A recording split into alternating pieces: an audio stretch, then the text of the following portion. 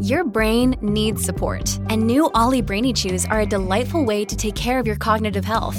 Made with scientifically backed ingredients like Thai ginger, L-theanine, and caffeine, Brainy Chews support healthy brain function and help you find your focus, stay chill, or get energized. Be kind to your mind and get these nootropic chews at ollie.com. That's OLLY.com. These statements have not been evaluated by the Food and Drug Administration. This product is not intended to diagnose, treat, cure, or prevent any disease.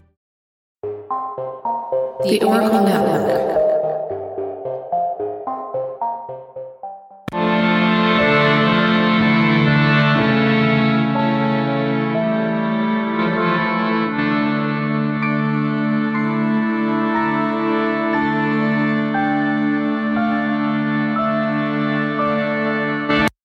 Hello and welcome to a special mini-sode of Ye Olde Crime, the show where Maddie and I discuss the funny, strange, and obscure crimes of yesteryear every Wednesday. This special bi-weekly segment is called Can You Crack the Cramp-Word, which is slang for a difficult or obscure term, which I thought was very fitting. And joining me today is Melissa from the Victimology podcast. So before we begin, I'd like to give her the opportunity to tell us a little more about herself and her show before we start the game. Thanks so much for having me. I'm excited to be here. Yeah. So my show is just that. So Victimology deals with, the study of crime victims and the impact of crime on them. I try to keep my show very victim-centered. I've had multiple family members on before to talk about different crimes their loved ones have fallen victim to. Mm-hmm. But I also tend to sometimes stray away from that a little bit, and will every now and then have like some type of true crime professional on, or criminal justice professional rather, not true crime professional. I knew what you meant. But yeah, I've got a good mix of different types of episodes out there, and yeah, I feel like I've learned a lot, and I hope my listeners have as well. Yeah, I definitely have. I know there was a few times when I was going back and forth to visit my folks in Wisconsin where I was like binging your show as I was traveling back and forth. Oh, really? Yeah, you do have a good mix of like, one episode you're talking to the victims' families, and the next one you're talking to a book author who has over 3 decades worth of experience and he wrote a book about it. It's really interesting. So I like that you have this nice mix of a little bit of the two. It kind of keeps it fresh. Yeah, it keeps it interesting. Yeah. All right. So I have a couple questions for you. So you and Melanie from Mask of Sanity run the Oracle Network. How has running a podcast network changed your views on podcasting? Oh my gosh, that's a really good question. So I would say that it has broadened my horizons, I guess you could say, to the whole podcasting world as a whole. Mm-hmm. I mean, primarily the show has a lot. Hold on, let me start over. Sorry. No worries. Over here. So the network has a lot of true crime podcasts, a part of it, true crime and kind of creepy, we'll say. But, I've really realized now my eyes have been open to just how big the podcasting world is. It's huge. We get so many different applications for people to join the network. And like shows like business shows, we had an anime show, a part of it at one point, just a lot of different genres out there, which I guess I'd never truly understood just how big the podcasting community is as a whole. Yeah. So I would say that that's been one thing that's totally changed my perspective. I mean, I know this is going to sound kind of funny, but it's like, it makes you realize just how small your show is, Yeah. It's like we're a part of a huge, huge, huge network and community of podcasts out there. And I think that's one of the really fun things too about being on a network is you get to have that camaraderie and like you get to interact with one another and support one another. It's just a good vibe overall. Yeah. Yeah, I would agree. And I feel like our group and the newest crop of podcasts that have been added to the network that are, being introduced, it's a really good group of people, not just like their shows are great as well, but the people behind the shows are also like a really fun group of people. Oh my gosh, they totally are. And I've really enjoyed, this is one of our network secrets, but we have a little retweet group, right? So Yep. It's really fun to get to see just the different like conversations everybody has. Like I really, really enjoy that as a network lead, just getting to see all the shows interacting with one another. It just makes me so happy.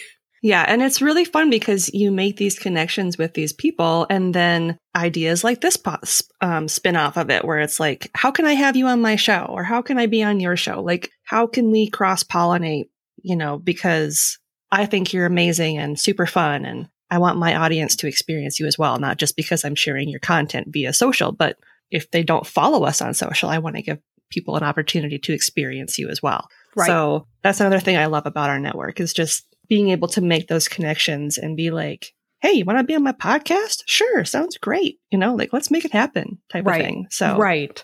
Yeah, no, it's been a really great experience overall. And I feel like we just have a really good group of people all together. I might be biased, but I think overall everyone is just good people, Mm-hmm. I agree. So going back to your show, Victimology, is there a specific case that inspired you to create the show? Well, I remember listening to different episodes of other people's podcasts and thinking, oh my gosh, can I do that? Is there any possible way that I could somehow fashion or create a show myself? The one case that really kind of pushed me over the edge that I was like, okay, if I do start a podcast, this is the very first one I have to cover. Mm-hmm. It was the Lewis Clark Valley serial killer case. I watched Cold Valley on Investigation Discovery and actually made a contact with Gloria from that special, whose cousin had been murdered. Oh, okay. I've formed a friendship with her now. I lean on Gloria in a lot of ways. She's just a fabulous person. And oh my gosh, does she work hard to try to get justice. Wow. She is a rock star. But I remember watching the special, just like, oh my gosh, if I start a show, it has to be the first one. And when I started Victimology, it was the very first case that I talked about. And I actually had Gloria on. But yeah. Cool. This is the last question I'm going to ask you before we move on to the Cramp-Word segment. If you could interview anyone on your show, who would you want to have on? Oh my gosh. I ask all the hard-hitting questions. I'm coming for you, Barbara Walters. Yeah. Oh my gosh. I'm trying to think. Because I've had quite a few different types of people, and I have one episode kind of in the works right now. Mm-hmm. And I feel like if I say the person's name, or I should say names, I might give it away. Sure. Okay, so keep that one mum. All right. So yeah. But you know what? I always joke about having Nancy Grace on. Not that I necessarily want her on, but I feel like I get ranty like she does. So yeah. I'm like, Nancy Grace, come on my show. But yeah, the more serious answer, I'm going to keep mom. But my kind of funny answer is we'll say Nancy Grace. Okay, that's a good one. I can see it. Who knows? Maybe time will tell, and she'll be like, "Who knows? Sure, yeah. I'd love to be on your show." Yeah, you never Sounds know. Great. Cross paths at CrimeCon or something. You never know. And she might be like, "Yeah, sounds fun. Here's my car." Yeah. Have your people call my people. And you're like, cool, it'll be me. Yeah. I feel like, too, it's like, if you play 6 Degrees of Separation, I've already had a couple people on who have, or I will be having a couple people on who have had connections to Nancy Grace. So it's in all reality, my degrees of separation seem to be shrinking towards Nancy Grace. So. There you go. So, yeah. That's funny. Victimology, the study of the victims of crime and the psychological effects on them. Join me, Melissa Lee, a criminal justice student, as we discuss various true crime content and victim stories, oftentimes with their loved ones and advocates. My cousin, Christina Nelson, was a victim of the Lewis Clark Valley serial killer. In my opinion, and this is my opinion, this is probably his first victim. So we're looking at 54 years of him being active. I can almost 100% assure you that law enforcement would have put it out there already. If they knew who it was and they were able to share it with public, they would tell us. There was a story on the news about a woman they had found her body and it fit her description. That doesn't ring true to me, but what I do think here in this specific case, again, it goes back to the conversation you and I had earlier. It's the minute I walk outside of the prison doors where it like kind of like all hits me. Like it really just, what the hell did I just hear? What happened? Like it kind of all, sinks in finally. Victimology is available on all podcast platforms. All right. Are you ready for some cramp words? I think so. Okay.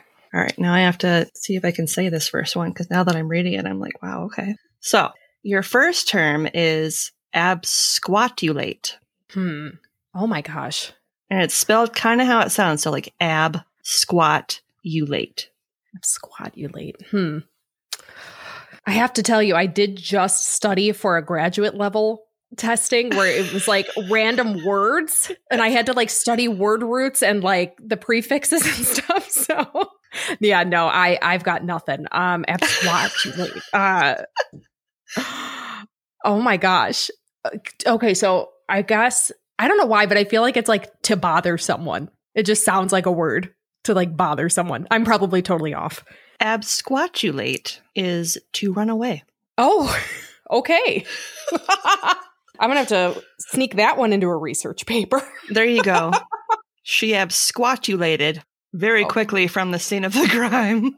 Thank you for using it in a sentence. Yeah. I was going to ask that, but I'm like, no, that'll probably give it away.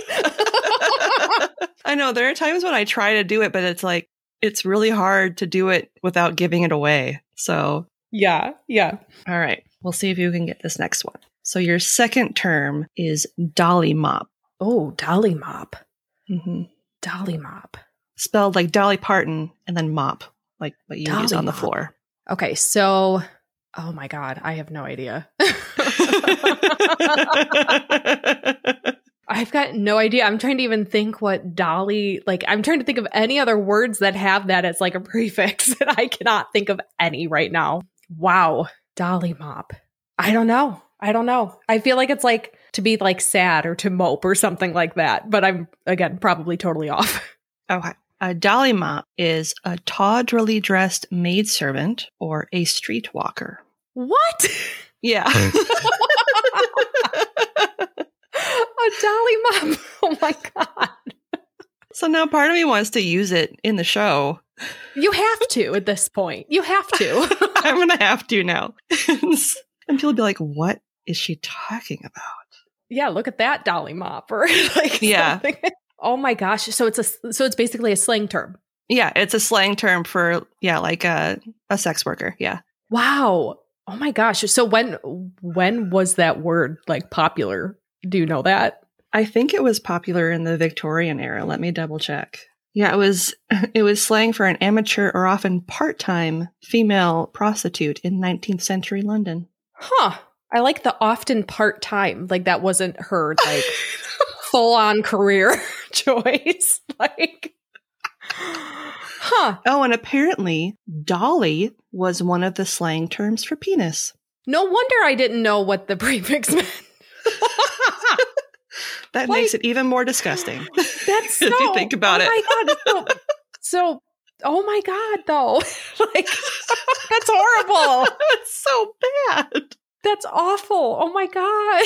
Like, you're basically, I mean, at the end of the day, you're kind of calling someone like a penis maiden. Like, that's basically what, like, that's just awful. That's horrible. Yeah. Well, I failed miserably. I am just kind of pleased now that I know what dolly means and I can use it to make fun of men's genitals. But yeah, somehow that makes it even better in a way. That it does a little bit. Term for that. Yeah. Yeah. Put away your dolly. I don't want to see that. It almost We're not playing right now. Right, I don't want to play with your dolly. Remind me to never use the term dolly for a child's play toy ever again. Oh my gosh. That's horrible. It's bad. It's so bad. So if that's what the slang term was for that, then now I'm curious, like how did it turn into like a dolly, like a play toy, like a doll? Like how did that change happen? Well, because I know they used to call them babies, like, because they were just babies, like. Right. So, yeah, where did doll and dolly come from? And especially now knowing the slang term, it just, not crazy about that. Ooh. Yeah, I don't know. Very interesting. But yeah, now you've got 3 fun words that you can add to your vocabulary. Yes. Probably not want to use in a research paper, but... Yeah, probably not that one. Not a dolly mop. Yeah. But the, I'm going to butcher it, but the absquatulate. It's squatulate. It sounds like Sasquatch. It totally does. Sasquatch absquatulated. That works. From the hunters. That works, yeah. We're pursuing it. Yeah, that totally works. It does. I'm going to make it a thing. Well, I would like to thank Melissa for joining me today for Can You Crack the Cramp-Word? And before we go, can you tell our listeners where they can find you on social media? Sure. So I am available at Victimology Podcast on Facebook, Instagram, Twitter, all of the above. And my show is pretty much available on all podcast platforms, just Victimology. Okay. I know you've been on a little bit of a break because you are finishing up. What are you doing in school? Are you getting your master's? Is that what you're getting? So I'm finishing my undergrad. So, and I feel weird because I've kind of strayed from what my original goal was, but I feel like that's a lot of people's stories. So it makes me feel less bad about myself. I'm finishing my undergrad this year, and then I'm hoping, my fingers are crossed that I'm going to be getting into a clinical psychology master's program. That'd be awesome. I'm so excited. I'm literally in the process of waiting to find out. So time will tell. We shall see. I'll keep my fingers crossed for you. Thank you. I appreciate that.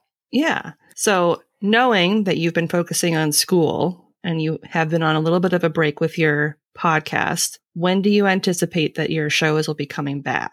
Yeah, I'm thinking that I'm going to start releasing them a little bit more frequently in December. Okay. We'll see, though. It may be sooner. It could be sooner. All right. Again, time will tell.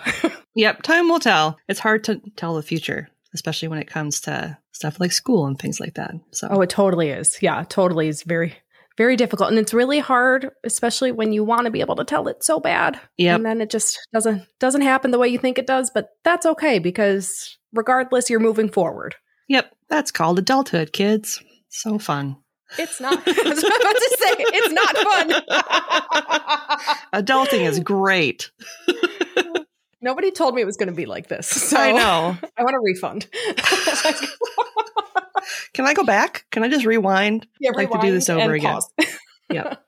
Well, thank you again for coming on the show. And on that note, as always, I'm Lindsay, and I'll see you next time with another tale as old as crime.